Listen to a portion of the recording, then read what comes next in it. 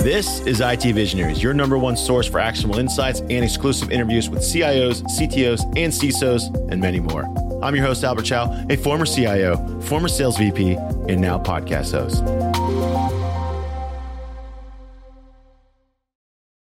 Discover Zayo's expansive network maps on their website and see where their network can take you. With low latency, reliable 400 gig and 800 gig enabled routes, it's the modern network solution you've been searching for. Welcome everyone to another episode of IT Visionaries, and today I have a special guest. His name is Raju Malhotra, and he's the Chief Product and Technology Officer at a little company called PAR Technology. Now, you listening might have never heard of this, PAR. Maybe you even think it's about golf, but it's not about golf. It's actually about restaurants. And you might be thinking, oh, they must be small, maybe some SMB business. No, this company's huge, publicly traded, over $1 billion of market cap, and you've definitely heard of their customers. So Raju, I got to ask you, what is PAR Technology? What does it do? And why do your customers invest in you? Yeah, absolutely. Great to be here, Albert.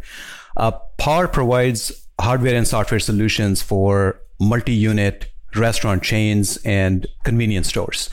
So if you've ever walked into Five Guys, Sweet Greens, Papa John's, Smoothie King, Tropical Smoothie, you actually have seen one of our products in action.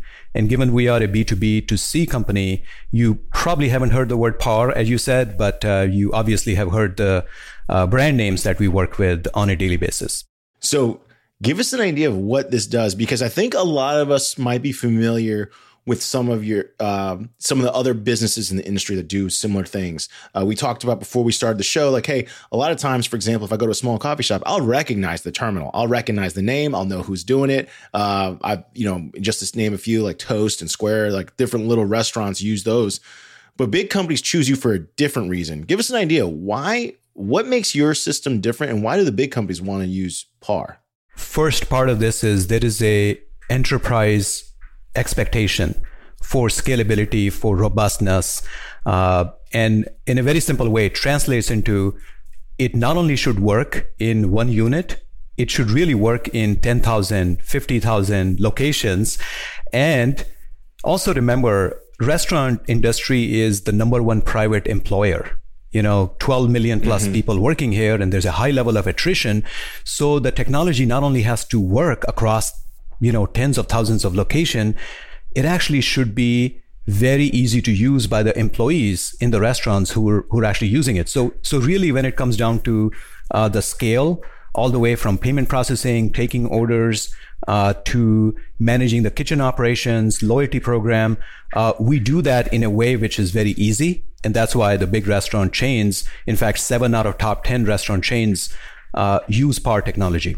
So to give everyone in the audience a little flavor, if you go to a small business, maybe a small restaurant like a cafe, the system you're looking at might do maybe some checkout and some rewards, but PAR does it all, from payroll, inventory, supply chain, accounting, point of sale. And I personally have had some experience with multi-chain locations, and I understand the complexity that each unit is its own business, but then it all has to roll up to a region or a territory. And then that's got to roll up, of course, to HQ. Some of the businesses you named are franchises, and that means they're going to be franchises plus corporate mix. Give us an idea for someone listening who might not be familiar with the business problem, just some of the technological or operational challenges that your software has to kind of solve for. I just want our audience to get a scope of, like, it's not just a little terminal. Yeah. It's more than that. You're absolutely right. It's not just a terminal. And I'll give you a very simple example. Say you're standing in a restaurant trying to place your order, and the Wi-Fi somehow goes off. Now, this is really a mission critical requirement for a restaurant to be able to take orders, process the payment, because most other competitors that are in the space, they require a Wi-Fi or network availability all the time. What we actually do in this case is we maintain a local cache. We can take your orders, process your payment, and when the connection is back online, we can actually, send that to the cloud for reconciliation at that time. Now, that sounds like a very simple, thing, and it may not be a requirement for a single unit restaurant, but this is absolutely one of the key areas where the enterprise level restaurants and the franchisees really have to rely on something that works regardless of network availability, regardless of if the employees don't show up on time, regardless of, I think, how the easy or difficult the loyalty program is for the guest's perspective. So the franchisee model actually introduces some unique complexities in the business, as you can imagine. If this was all a corporate owned, thousands of locations, you can roll out technology as a IT deployment. But with the franchisee, you have to get their permission. You have to convince them that this is valuable for you. And in fact, oftentimes they have to pay into this technology. So it's a much higher bar for adoption. So it doesn't have to just work. It actually has to be essential for their operations. And that's where we come in and help the franchisees and corporate locations solve the problems of all the way taking an order in person, online, at a kiosk, through a website, through the app, and then processing that all the way, sending it to the kitchen, doing the back office operations. And if it's a loyalty customer, giving them the awards, and really kind of, use that as a constant engagement to bring the customers back in the store and really kind of have that ongoing engagement with those guests. You hit on an interesting point because, as you might know, our current season is being sponsored by Zayo, a networking solutions provider. And when you deal with these restaurants and franchisees and operations, their businesses are in every single type of territory you can imagine. They're not just in big cities. They are, as Raju just said, they're in small towns, they're in small cities. They might be in limited infrastructure, limited maybe skill at the regional area. There's all types of challenges. You mentioned just a moment ago this franchisee model, which, by the way, we sold software into franchises, and we had a little solution. We were going to charge $5 per location, and the franchisees voted it down. And I got to talk to a franchisee, and they said, we just about vote everything down because we never want to open the door for corporate to be able to insert more things, because it's not just the thing. It's more like a principle. Like, you can't tell me what to buy. And I was like, oh my God, I don't know how anything gets done. and so they were introducing that complexity. But, the way you described it, so your technology, you have to be basically, it sounds like almost infrastructure agnostic. Is that right? Like, meaning like if I'm the HQ of a chain and you have no idea where I'm going to expand. You just don't. I can expand wherever I want. So I'm assuming you have to build your technology, be infrastructure agnostic. Hey, I don't care what you have.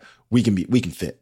We can. And I would say we work very closely with the corporate and also the franchisee groups as they scale. So oftentimes they do have plans. Yeah. They have, multi-year plans for testing a technology in a new area, putting some new technology, and then expanding across different sort of, geos or functionalities. So we work very closely with them. That's the thing. There's a lot of predictability they expect. There's a lot of transparency in communication.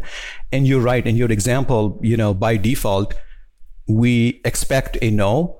So that means the bar is very high to really be transparent with them why certain things are going to be valuable. And so the answer can go from no to yes. And it has to be kind of, valuable. But we work with them as part of planning over time.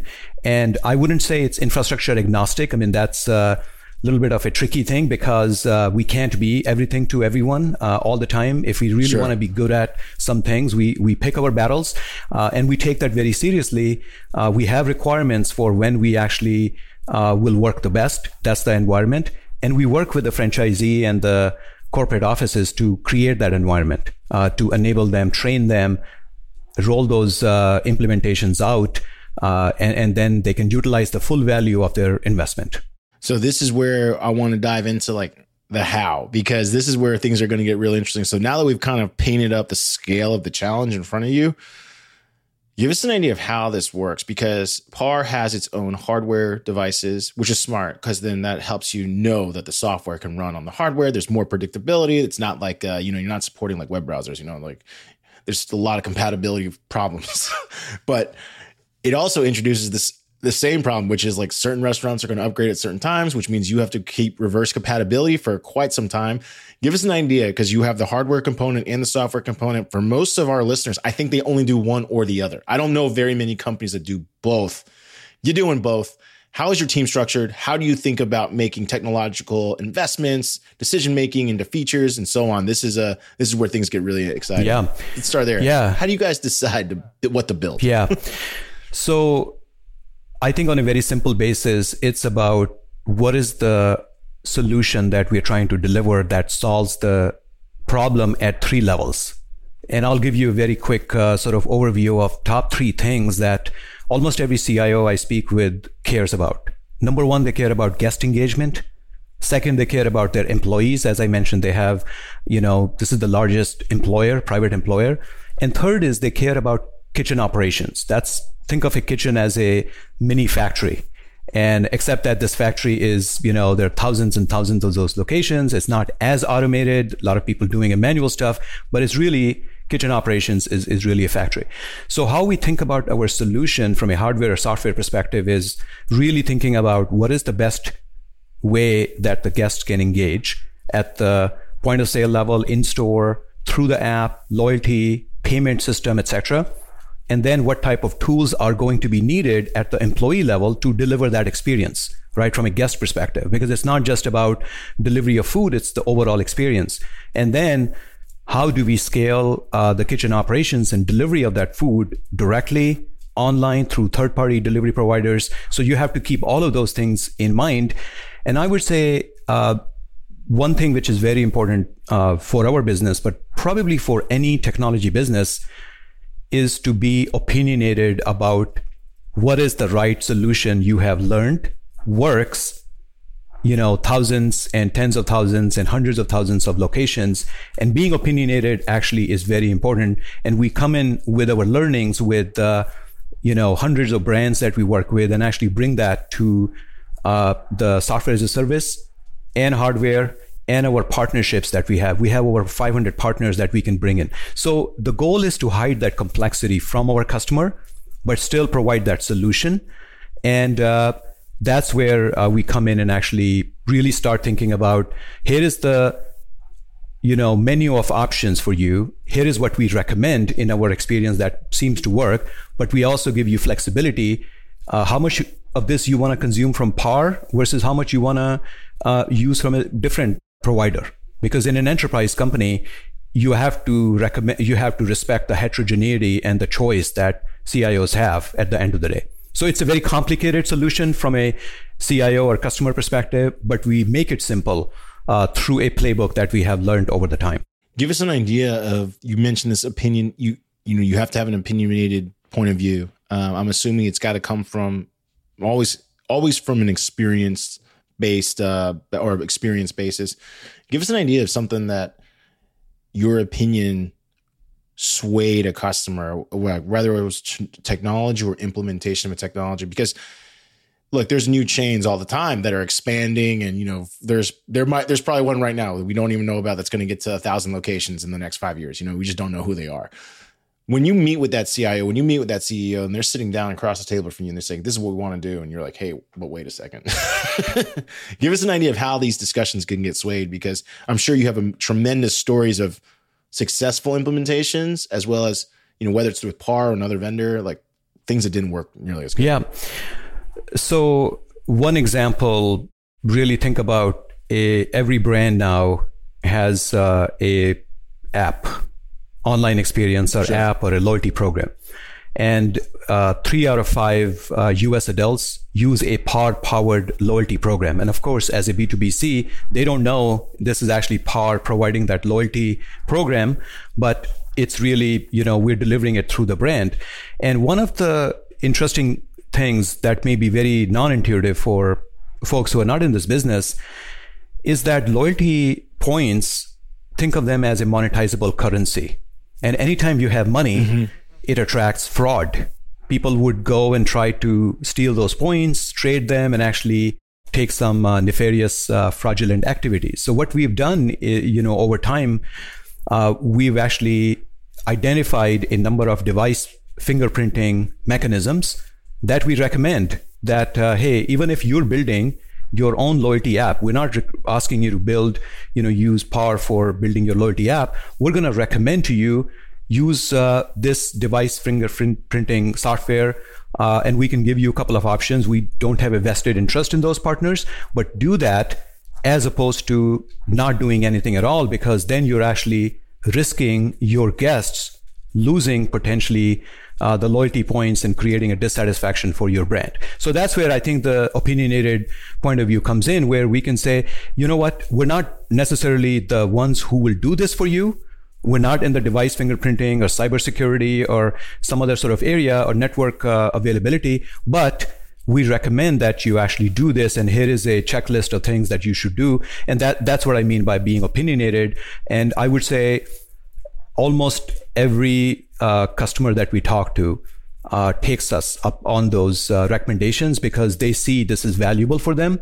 And they also sometimes have suffered through the credential stuffing or some kind of fraudulent activities as their loyalty program takes off. So they basically take us up on their recommendation. So that's one example of being opinionated and really helping our customers do the thing that is right for their business. That is fascinating. I never really thought about my rewards points at a chain getting stolen or abused or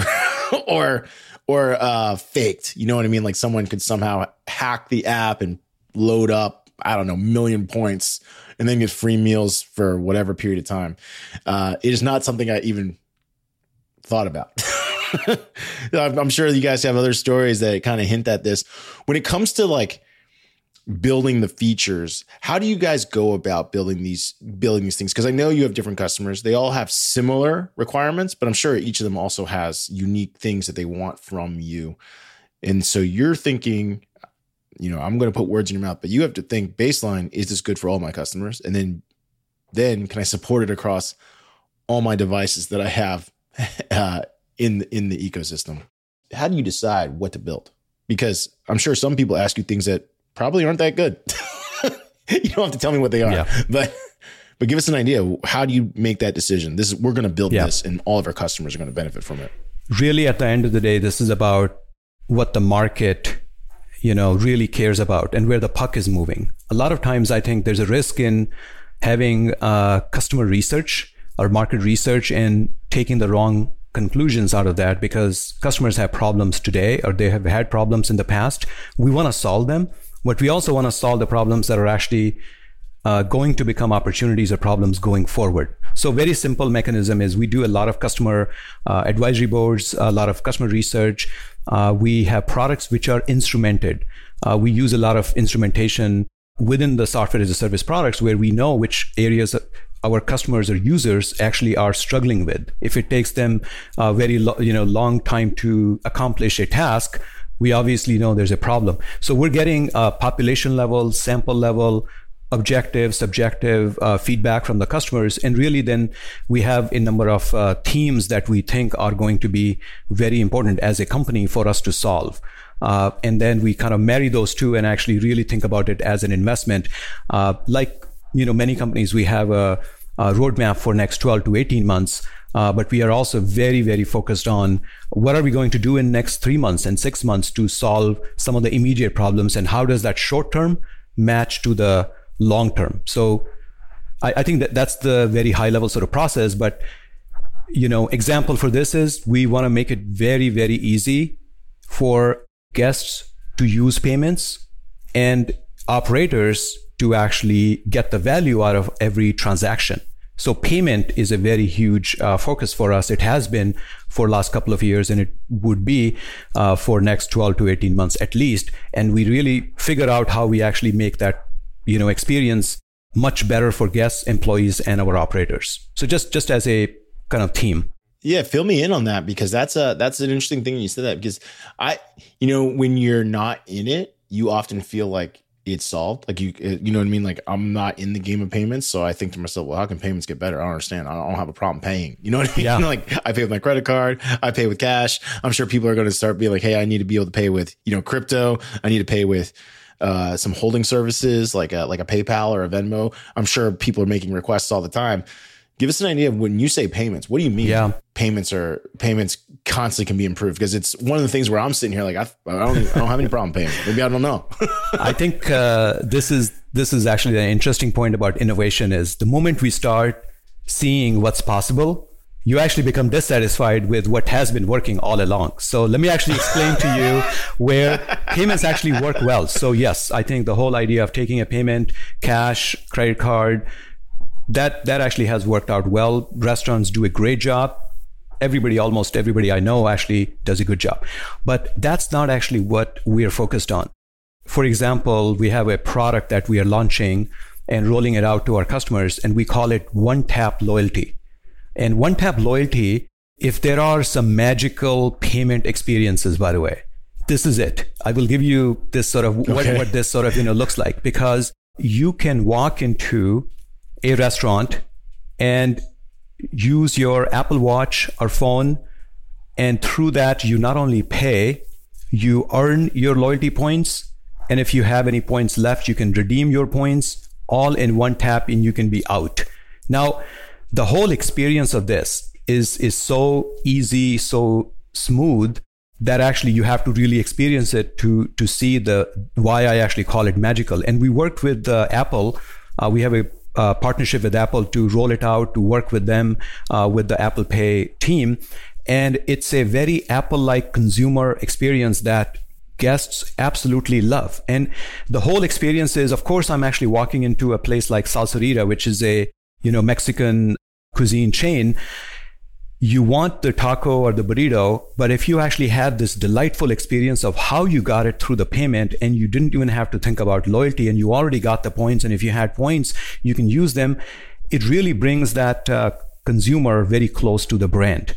And that's what we're seeing. They come back, they actually consume the product they already love, and the overall experience is much more elevated. So that's the example of payment where we don't just think about the transaction, we think about how we can improve loyalty, redemption, earning, and the overall guest experience much, much better. Hey there, IT Visionaries listeners. It's time to supercharge your network with Zayo, the North American leader in modern network infrastructure. Zayo connects critical data centers across the United States, Canada, and Europe with high-capacity metro fiber and extensive long-haul dark fiber. Trusted by the world's most innovative companies, Zayo embodies what's next in networking. Discover Zayo's expansive network maps on their website and see where their network can take you. With low latency, reliable 400G and 800G enabled routes, it's the modern network solution you've been searching for. Visit Zayo's website today to unlock the power of your network and tap into the technologies of tomorrow. Go to zayo.com/network right now. So when you describe that, I'll be fully transparent. I don't eat out enough, right? I'm not like a huge restaurant person, although I see you work with, it looks like some hotels and stuff too. But the way you described it reminded me of flying or staying in a hotel where you get to make a decision like, hey, am I going to pay cash? Am I going to pay credit? Am I going to pay points? Am I going to pay a combo? Like some people like paying with a combination and give themselves like a 30% discount, but they still want to earn rewards and all that other stuff. And you're saying you want to make it to like a single tap interface or possibly even some defaults. I'm sure you want to get it to the point where a customer can just set a default and be like, this is how I prefer to pay. Exactly.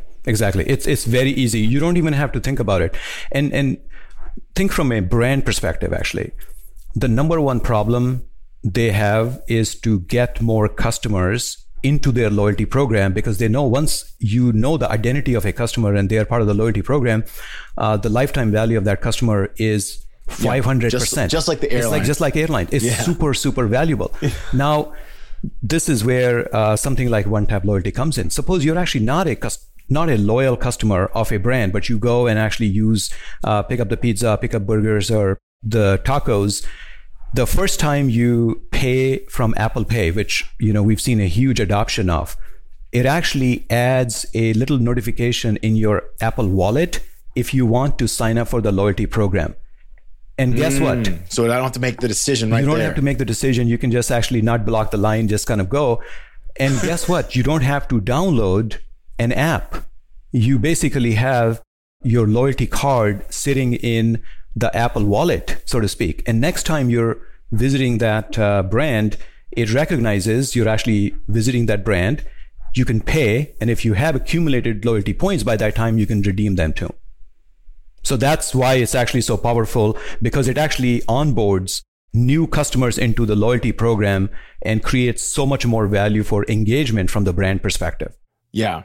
That's fascinating. Yeah. The amount of technological complexity that goes into simplicity is is pretty cool.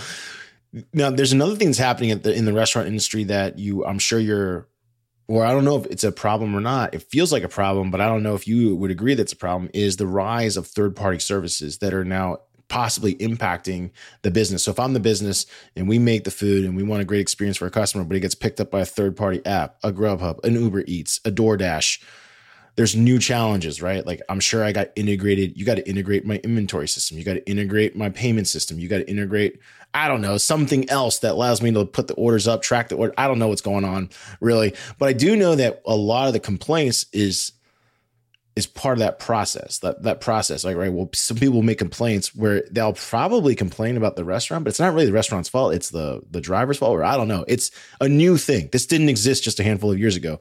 How is that becoming something that the restaurants themselves want more integrations? Like they're telling you, hey, yeah, I need this integrated. I don't want two separate systems doing this. Yeah.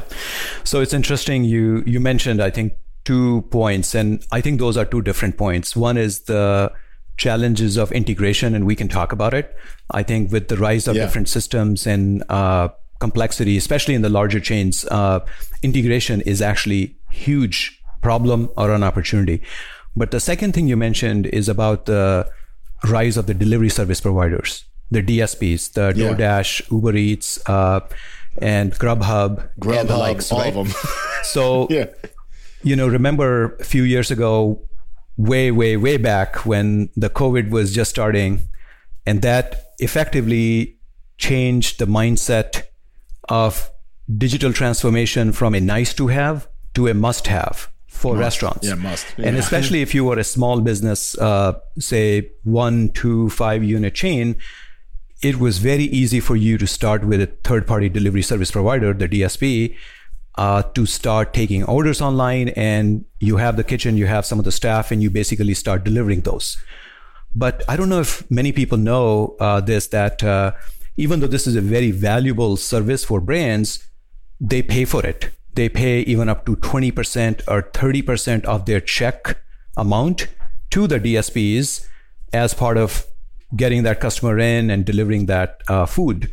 So, and we work with all the DSPs, they're our partners. And I'm not suggesting that's actually a wrong point, because they are delivering a very valuable service. But for many brands, paying 20, 30% of your margin through the DSP is a challenge. And the other challenge is they never get the guest data directly to them. So they may not know this is Albert who's actually consuming my food through DoorDash, because their relationship is probably with the delivery service provider, not necessarily with the brand, even though they're actually consuming that brand's food. So there's a complexity there, which, and that's where I think, especially the bigger brands are trying to get that direct customer engagement. They are trying to even build their own first-party delivery services, like Domino's has their own dispatch service. And we offer a service where if a brand wants to have their own delivery service, they can. If they want to use the delivery service for delivery after someone has come through their app, they come to their app and they basically want to get delivered, they can actually do that through third-party delivery service, etc. So we offer a lot of options there. And the idea here is, we know that many brands want to build that direct engagement with their customers as opposed to going through DSPs, which was a necessity a couple of years ago, but may not be as much of a necessity going forward, especially as you think about growing your business. So that's, I think, one point where we give tools to the brands to build that direct connection and give them effectively a very easy software as a service tool set that actually helps them scale as if they actually had a DSP. You're describing all this, I'm just thinking about, man, this is so complicated. Like, it's just, you know what I mean? Like, for me to, let's say, order a chicken sandwich, all these steps that have to happen. Like if I were to order a chicken sandwich through an app, a delivery service provider app, it's got to show up in the order. It's got to show up in the inventory that one is down, that it's got to show up in the accounting that the margin is paid. It's got to show up in the consumer data. And then you have players that want to obfuscate or maybe more advanced, less advanced. Like, there's always going to be introducing, this is not going to stop. Like, to what your point, like, we've forever transformed. I'm old school. So like the idea of paying $5 extra for a meal is unacceptable to me. I won't do it. But like, I know that my like cousins who are in their 20s, they think it's no big deal. They're just fine with it. I'm like, oh man, I can't. And this won't stop because there's going to be other there's going to be another service provider someday coming up somewhere that's going to bring a new service that we never thought of. And it's going to add to the complexity. Yes, for sure. Yes. Power to them. I think it's a different consumers, different expectations. I think the trick is to hide that complexity and simplify that complexity from the restaurant and also from the guest. Because at the end of the day, restaurant business is very simple. Restaurants are actually in business because they want to prepare food that their customers love. And everything else, I think, is really something we can help on from a technology and process and compliance and everything else perspective. In fact, our mission of the company is food, people, nothing in between.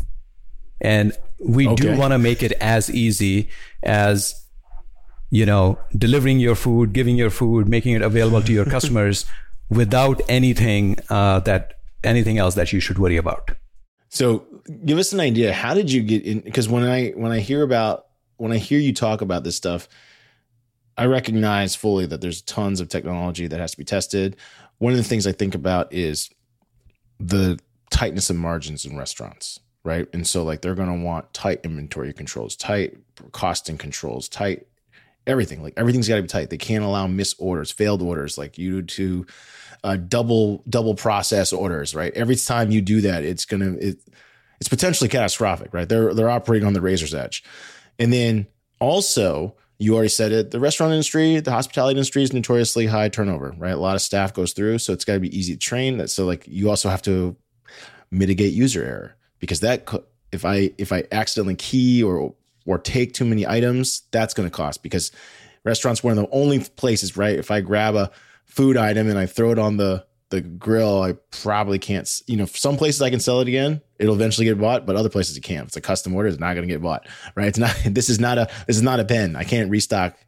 I can't restock food. Pens I can restock. Give us an idea of like what you guys do to make sure these processes are as efficient as possible, because it just seems like you're playing in a space that's high demand. Of course, there's a huge need for it, but like the errors, when you make errors, it's huge. Like it's a huge problem. So one of the beliefs we have is if you can solve a problem at a architecture or design level, you actually effectively solve 10 times, of the pain, which may come at the production operations level. And what I mean by that is we do really think about a shift left approach where, if you think about the product development process where you have design, architecture, code, test, deploy, and operate, on the right-hand side, we really want to think about how to design the products and services at the architecture level that are scalable in production, that are well-tested, that are deployed in a way that actually works for our customers and for the scale. So as an example, we have a dev environment where we do a lot of testing, functional, non-functional testing. We're doing load testing to make sure the latency and availability of the services is available for our customers. And then in the production environment, we also have canaries where we are probing our production environment for problems ourselves. So we discover our problems before customers discover them. Right. So there is a sort of approach of being very proactive in managing that experience and expecting that things will fail at multiple levels and being prepared, first of all, not to have them fail. So you architect, but you can only architect them in a certain way.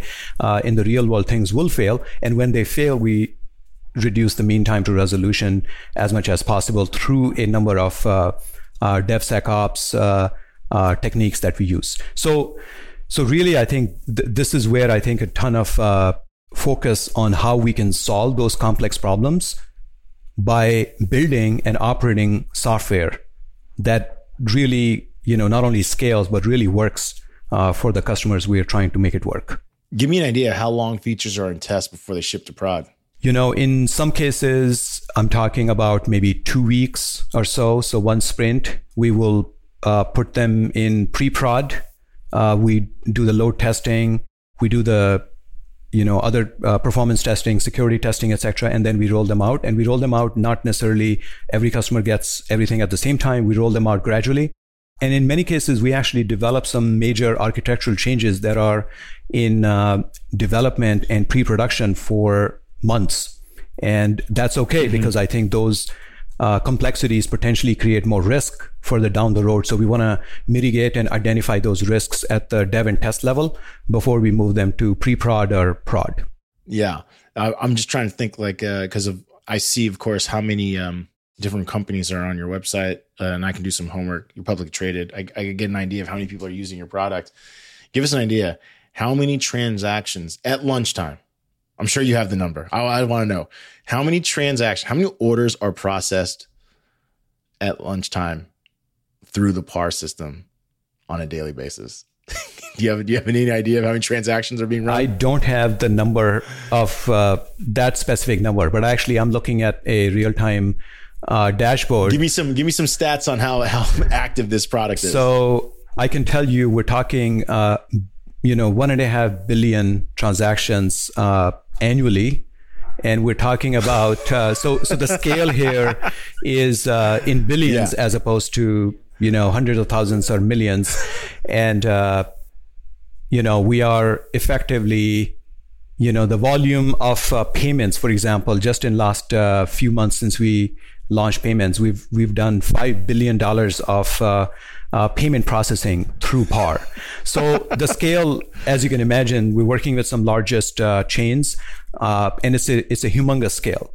So to ensure things are working, you have to really orchestrate dev and test in such a way that leaves very little room for error. So I did some simple math. You said 1.5 billion annually. Yeah. Actually, I'll give you one more. So that is only from our point of sale system. On the loyalty software, we actually connect with 42 point of sale systems. One of them is the PAR point of sale system. That's where we are processing 5 billion transactions a month. 5 billion transactions a month on the loyalty system, which is, as I mentioned, 3 out of 5. That's crazy. That's 3 times more than your you said you do 1.5 billion transactions a year in cash. Correct. And you do 5 billion a month in So 60 billion. Loyalty. So 60 billion a year through our loyalty system, because a lot of companies say they are open platform, open, web platform, open standards. But this is really gets to the core of what it means to be a enterprise level open platform. We are processing our loyalty program through all the possible point of sale systems that exist in the restaurant and convenience store industry. And that's where we are integrated with 42 other point of sale systems.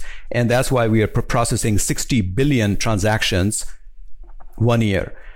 1.5 billion of those are through our point of sale system. So that's the difference. All right. So to give an idea, to give our audience an idea, let's not even talk about the 60 billion. Let's just talk about the $1.5 billion transaction, 1.5 billion transactions that are going through PAR on an annual basis.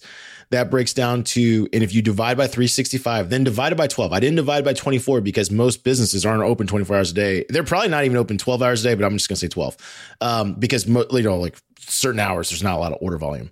That works out to 342,000 orders, 342,465 and change orders per hour for 12 straight hours.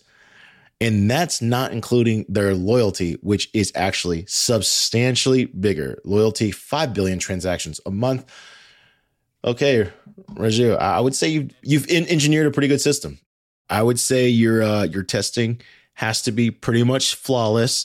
There's a lot of transactions going on. I mean, I want people to think about the level and scale that PAR and Raju are dealing with. Let's say there's a bug that is double ordering. Just imagine, right? Like, when you use an app or use the website and you get that spinning effect. And a lot of times there's like certain checkouts, like, hey, only click it once. You might accidentally double order. But of course, if you double order at a restaurant, they're going to refund your second order, but they got to eat the food that they made for you. I mean, it would be an absolute catastrophe. This product, this is why Raju and his team have to test so much to give us an idea of what he's dealing with.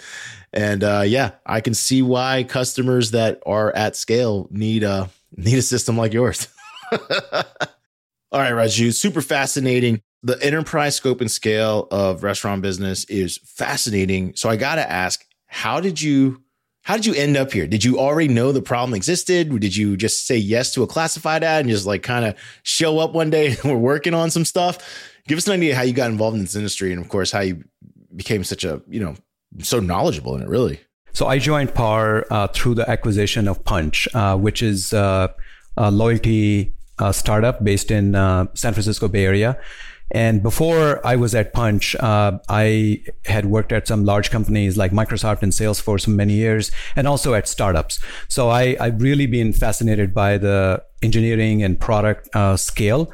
But through the Punchh experience, that gave me a very big insight into the problems that restaurants have, particularly the enterprise, multi-chain, large restaurant chains.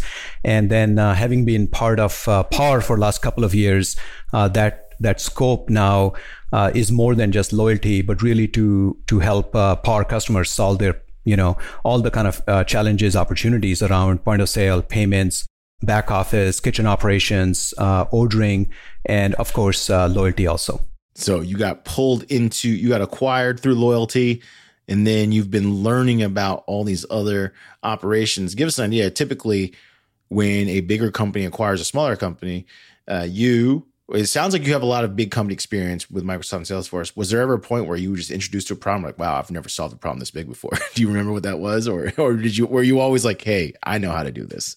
I absolutely have the humility to acknowledge that I think the problems that we're solving at PAR, in many ways, the horizontal SaaS companies, I would say Microsoft and Salesforce, for example, are horizontal SaaS companies. They actually don't have the level of expertise or depth to solve the vertical SaaS problems that the restaurant industry has, because you really have to not just solve for a restaurant cloud type of problem, but you have to make it work with the workflows, omni-channel experience, in-store, online, through notification through SMS, email, and app notification. So you really have to take a very holistic view, and that level of complexity is actually very unique to PAR, and the scale is very unique. So I absolutely have been humbled, but also it's exciting. I think it's 1% better every day, learning that experience and working very closely with our customers who are pushing the limits of our technology, what we provide to them, is absolutely fun and exciting. So the way you just described it, I'm thinking full circle to the top of the conversation when you said, hey, if you get a truly great experience, you will think it's like, it's like nothing short of magic. Like they always say about good software, like good software should feel like it's almost magical to you. And I'm thinking about one chain in particular, and it's the only chain's app I have on my phone. And they've made ordering so preposterously simple, and the service is faster if you use the app. That's the number one reason why I use it. It's not even because I like the food. It's because it's one of the things my kids will eat. So I know that I can get it fast. They've created a line specifically for the app. If anyone's listening, they're probably like, I can figure out who this is. This is like the level, I think, of service that probably a lot of operations. I mean, it's more than technology, right? The whole operation is designed this way. But like that's what I think a lot of everyone wants to get to, where the guest thinks that highly of that business. And like you've already kind of hinted at it, it's incredibly complex to make it that easy. I don't want to play the guessing game, but I think I can guess which company or companies you may be talking about. Here is the interesting part. Whichever company you're thinking of, and I can guess which one it is, they probably have invested maybe tens or hundreds of millions of dollars of bespoke IT investment in building the stack that they actually have to deliver that magical experience. The difference for PAR is that we want to bring that same level of value without having you invest in the old school way of kind of building your own bespoke custom stack. We deliver that through software as a service. So the business model is very easy for you to consume. You can, change your mind. You can do something else afterwards. You have a lot of flexibility. And at the end of the day, you can really focus on delivering that food and that experience that, got you into the restaurant business in the first place. So I think that's the main difference here is if you were to do what this brand that you're talking about at thousands and tens of thousands of brand scale, you really need a SaaS platform that we offer you. There you go. Raju, I want to say thank you for joining us today on the show. It was fun hearing about all the challenges that you attempt to solve.